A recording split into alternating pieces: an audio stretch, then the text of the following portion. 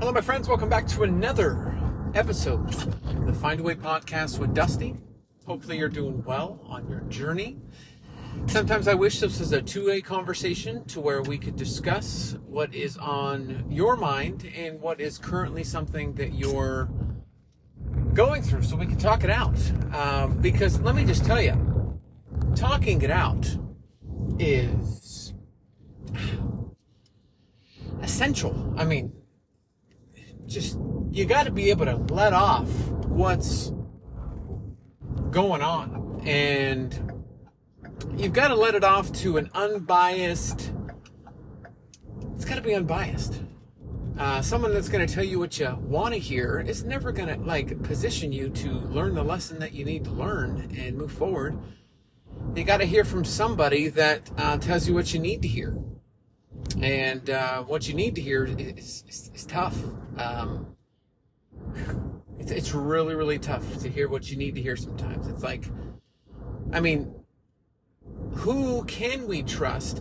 I'll say this. You know, there's some stuff going on at work that I have really benefited from a mentor. This particular person, this mentor was someone that saw some of the gaps in my career and said, hey, let me come in and kind of help guide you. And I've been meeting with him for about 2.5, 3 years. And honestly say that 2.5, 3 years have been so revolutionary for me from a business perspective, just simply because he's been there to tell me what I need to hear versus what I want to hear. And he's been very direct at times. And I have found so much benefit from someone being direct, and that's where some of us can get very uncomfortable and get very defensive. Our defense mechanisms can immediately come up when we feel like someone's attacking us. And it's like, well, I'm going to defend myself against the attack. Listen, defense mechanisms are a lot of where food addiction comes from. Defense mechanism is you self-sustaining, that self-sustainable essence about you, that self-preservation is the word I'm looking for. Self-preservation on what's going to allow you to get through what you're going through and what's going to help you cope through what's happening. And food is that, and there are a lot of other things, shopping. But a lot of it is a defense mechanism in the sense of we are trying to protect ourselves against what may potentially hurt us. And to develop and to switch this relationship of, well, I've got a defense mechanism because I don't want to be hurt. And I mean, you see this in relationships all the time where there are folks that will have a hard time getting into a relationship and opening up because it's a defense mechanism. They've been hurt before, and so it's a defense mechanism. And so how do we, in our defense mechanism-ness, if that makes sense, all of a sudden now say, hey, I need to receive feedback that is going to tell me and sound like a attack, but it's really going to be something that benefits me and really helps me push forward. And that's where you have to come to an agreement with the person that you're interacting with. It's almost like you've got to give that person a key to the back door so that they can get in, and you trust that person to get into the inner part of who you are and really speak to it so that they can help you, and you know that their intentions aren't to hurt you but to help you in the long run. And I know professionally that was something that really, really helped me on, this is what you're doing, this is what needs to be done, and here's the gap. And here's what you need to work on. And if someone needs to, I mean, anybody could tell you you're overweight. Again, we're staying away from the you're fat because everyone's fat. We all have fat. We need fat to live. If your body has no fat, you're probably dead or close to it. So we all have fat. We need fat. But if you're overweight, anybody can tell you that you're overweight. Go to social media for a couple hours and put a picture up, and someone's gonna say, oh, you're overweight. If that's something you've been telling yourself, or if that's something that's obvious, you're overweight. You're gonna hear it easily. But there's a difference between someone randomly online in the social setting saying you're overweight, and then someone sitting with you, someone you trust, And they extend that conversation. Like, you're overweight and I'm concerned that that is going to hold you back from what we need to do. If it's a spouse, it's going to hold you back from what you need to do. If you're a family member, you're overweight and I want to see something better for you. And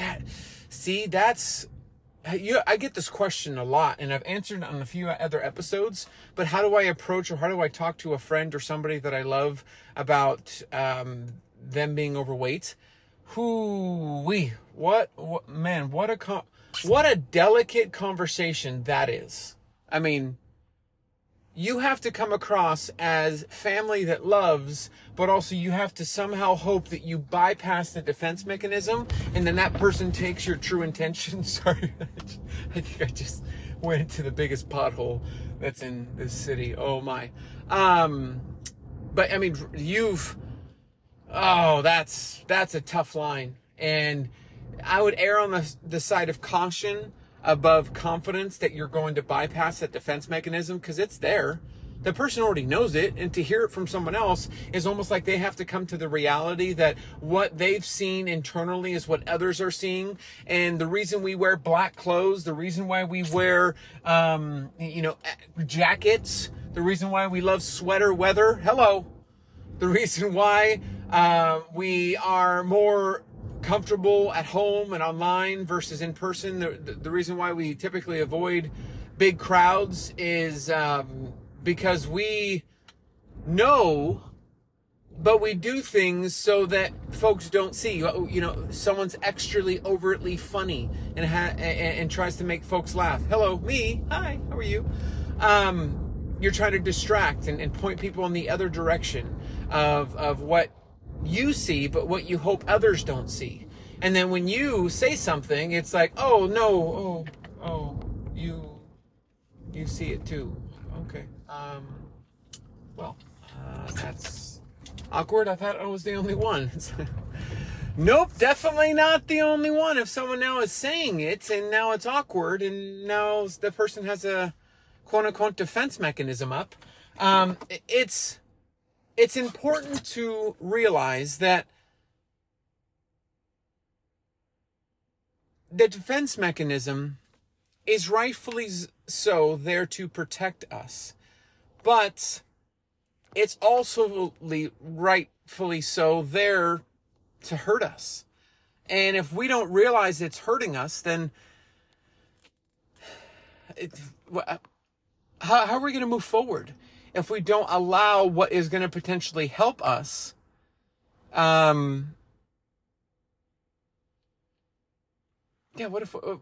what if you don't let it in? Like, what if you don't give it a chance? You've got to let somebody in enough to tell you, and maybe it's not anybody that you know directly, but maybe indeed it's the best resource you can go after, which is therapy and a therapist. There is such a focus. I'll tell you one thing about at school about the company I work for is that they have 10 counseling sessions offered for free. I haven't taken that, but honestly, now that I'm doing this now, if it's free $99, I may elect for something that's free, and just to talk and just see kind of the perspective of where they're coming from and what they do to listen and what they do to process and to try to help guide and assist. That might be beneficial for how I share on here and what I share on here. But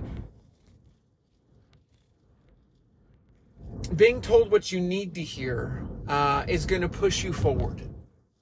And if I can be a neutral party,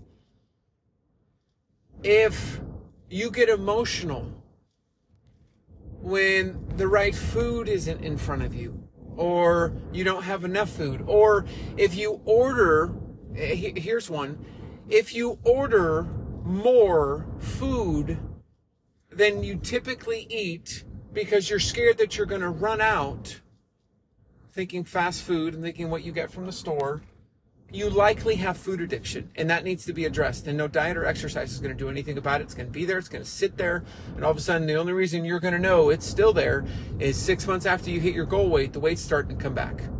and all of a sudden you're lost and you don't know what to do and you don't know how to get this weight off and I don't know how it's coming back and I can't control my cravings. I can't control, I can't do anything because your food dependency, your need for food is directly tied in, interwoven with your emotions. And so I don't know what to do. Of course you don't know what to do because the food, the diet, Tawny's 4-minute abs isn't going to do anything about that emotional connection to food. You've got to actually go after the addiction. If you've had a traumatic life event when you were a child and you've never actually dealt with it, talked about it, got it off your chest, found healing, or even forgave that person, you likely have some sort of coping issue that needs to be addressed. There's some sort of, you're coping with something, and it could not be food. You could be coping with something, and you've got to be mindful that if you're coping, that means that there's a gray gap area that is never going to go away no matter how old you get. And that the tough questions for yourself, the tough answers that you've got to give, the uncomfortableness of someone telling you what you need to hear versus what you want to hear is going to lead to something great, but it's going to lead to something pretty gritty to start. The gritty is going to lead to something great.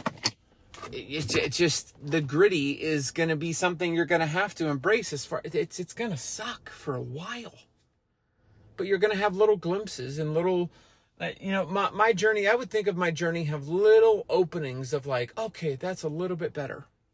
It's, you know what it is? It's like filling a sandbox of sand, of issues. And every single time I deal with, work through, go through.